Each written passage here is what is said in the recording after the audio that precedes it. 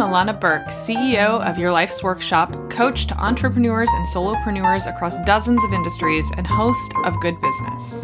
With nearly 20 years' experience helping hundreds of clients create profitable, ethically driven, and sustainable businesses based on their life's work, I'm here to teach you how to do great work, make great money, and make a positive impact without feeling like you need a shower afterwards.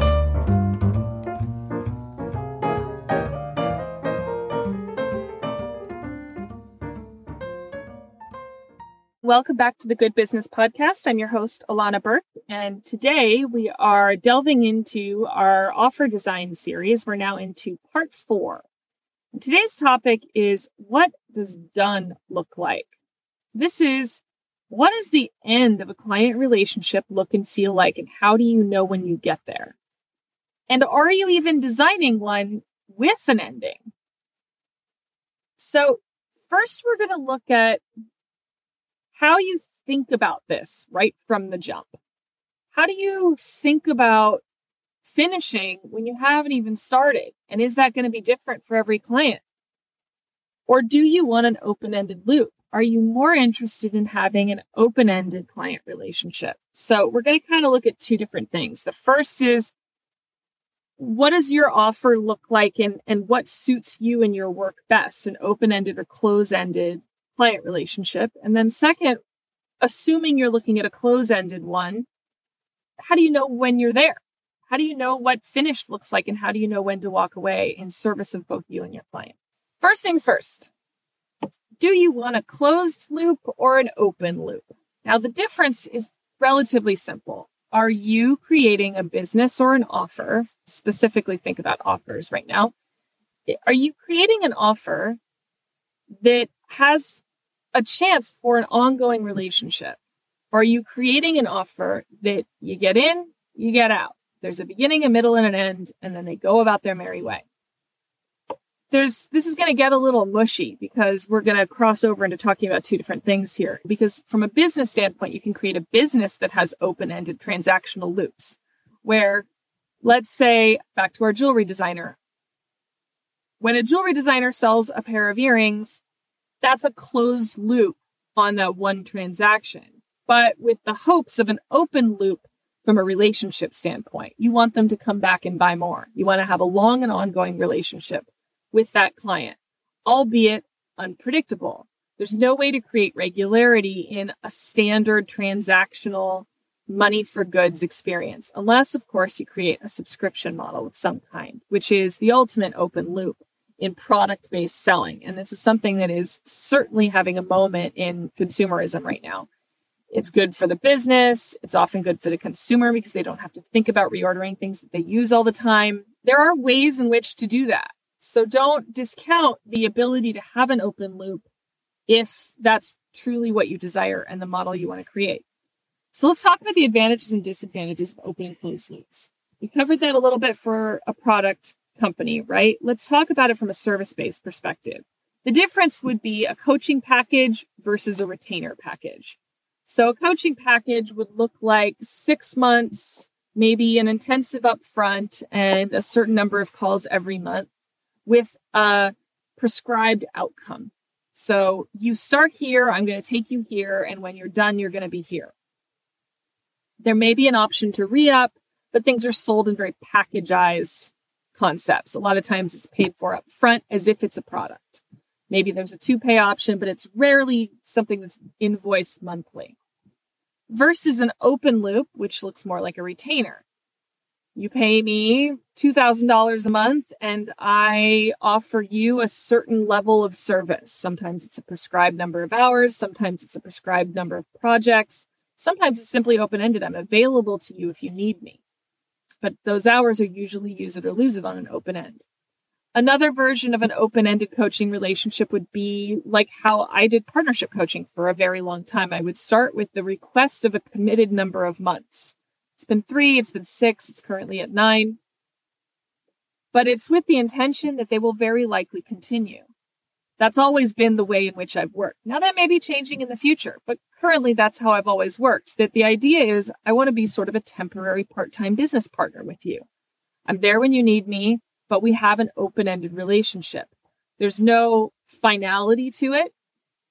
And for me, the way in which I know that I'm done is when someone stops needing me, when they stop calling me to help them through every problem, when they've gotten to a place where I've coached them enough, they've learned enough, they've flexed their skills enough that they can make really clear-headed decisions on their own about their business and feel really confident in it without needing to talk to me. That's what done looks like for me.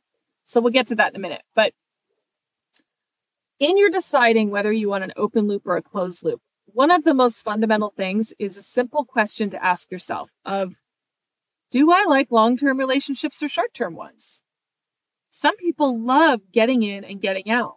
They love the super fast, effective churn. They like the mix of new people and new ideas and interesting stories. Whatever your business is, they like the get in and get out relationship.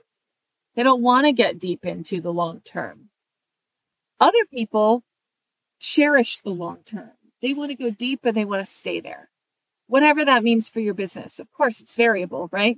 But if you want to have clients that you know, that you watch their kids grow up, that you love that deepening relationship, then you can definitely pursue that as a business pattern. Now, if you're a product-based business, it's going to be more challenging. If you're a service-based business, not so much. If you find yourself rejecting creating packages for your coaching or your design projects, then consider a retainer. That might feel more natural to you. On the other hand, the other piece to consider is marketing.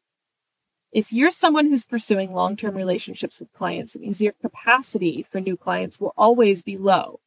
And you need to be cultivating a referral pipeline that can support you long-term, because it's very likely that you won't do a lot of marketing, because if you don't have a lot of openings very often, you're not going to do a lot of marketing. If you're somebody who's kind of lazy about social media and not that interested in marketing, this is a pretty solid way to go, because you don't have to do as much of it because your people stay longer. So your new space stays lower. So over time, you don't have to do as much outside of the work that you do with clients. There is a danger to this, though, because it can breed complacency over time. When you don't market, then when people leave, your pipeline dries up rather quickly. So it can leave you pretty vulnerable to downturns if you have a few people that leave all at once.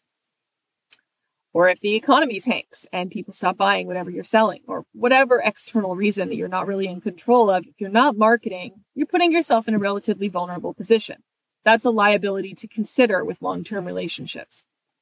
With short-term relationships, you have the inverse problem. You have to hustle and sell all the time. The shorter the engagement, the more you have to sell it. The bigger your list needs to be, the bigger your social reach needs to be, the more hustle you have to do, the more content creation, etc., right? So if you have short-term engagements with people, or you're the kind of service where they only need you when they need you, then you're going to need to understand that a much higher portion of your investment of both time and money will need to go towards marketing and bringing in new leads on an ongoing and continuous basis, or you will end up dead in the water. So long-term, short-term relationships, that's what that looks like. So that's how you know, that's talking about like the shape of that loop.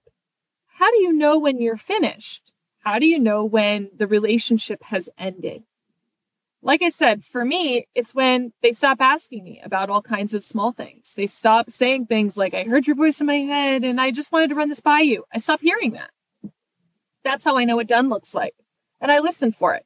Sometimes it takes months. Sometimes it takes years. I've had clients that have been with me for 6 and 7 years. And we just sort of mutually realize we hit a point where they don't really feel the need to get on a call. It might look like calls get a little shorter. They come with fewer things to talk about. They don't have the mile-long list of all the things they want to talk through with me. And it becomes really apparent that we're meeting out of habit and not out of need. If you're more transactional, then the ending of a relationship can be very clear. It might be when the transaction ends, but that doesn't necessarily need to be the ending, because you have to decide what your goals are going in. Again, what was the promise that you're making? If you're selling jewelry and the promise that you're making is that somebody's going to feel better about themselves because they bought your jewelry, then the end of that transaction might not necessarily be when they purchase and get their receipt. It might be when you send a personal note a couple weeks later telling them that you are deeply grateful for their purchase, because that will have the effect on them. They will feel better about themselves because they did something good for you. So consider what the ending of a relationship might look like. It may have different permutations. It might be more or less than you're already doing, but don't take for granted that what you're doing is the right thing. Look closer. What's the very best way you can end a relationship? And how do you know when you're there? All right, everybody. On our next episode, we are going to be talking about creating offers that allow you to do more or less of the impact that you want to have, and how to consider impact as part of your offer design. I hope you'll all join us and have a great day. Thanks so much for hanging out with me today. For more information, visit yourlifesworkshop.com.